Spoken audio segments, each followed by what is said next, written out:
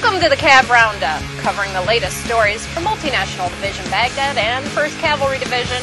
I'm Sergeant Lisa Heise. Being a soldier means having basic medical skills. Sergeant Eric Fardet checks out some training and tells us more.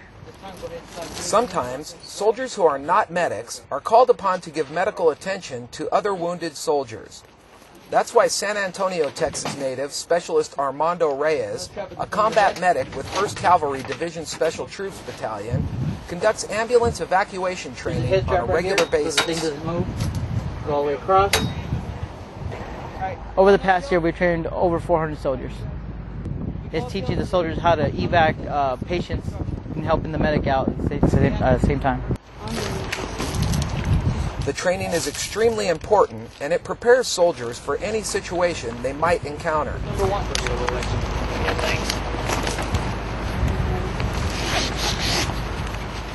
It allows the soldier to react quicker. I mean, if he knows how to do the job and he can help out the medic, it helps us more than it helps them, because they're here that's why we train them, just in case something goes wrong with us, they know what to do. That's a good method, but this is our standard.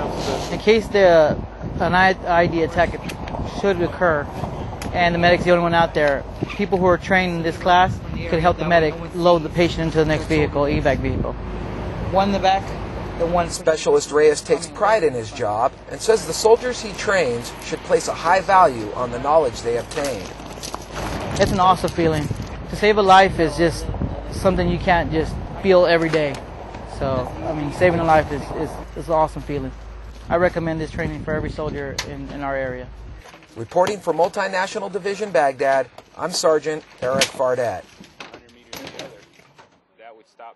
Iraqi security forces and Multinational Division Baghdad soldiers detained 5 suspects in southern Baghdad after a patrol was attacked.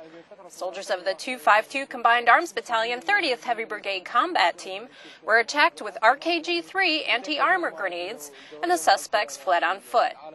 After a brief search, Iraqi Federal Police and Iraqi Army soldiers reported the apprehension of 5 suspects, several of whom tested positive for explosive residue. The detainees were taken in for questioning. No U.S. soldiers were injured, and only minor damage to one Humvee was reported. Well, that's it for today's Cav Roundup. To learn more about the soldiers and units supporting Multinational Division Baghdad and the 1st Cavalry Division, check out our website at www.hood.army.mil/1st CAVDIB. From Baghdad, I'm Sergeant Lisa Heise.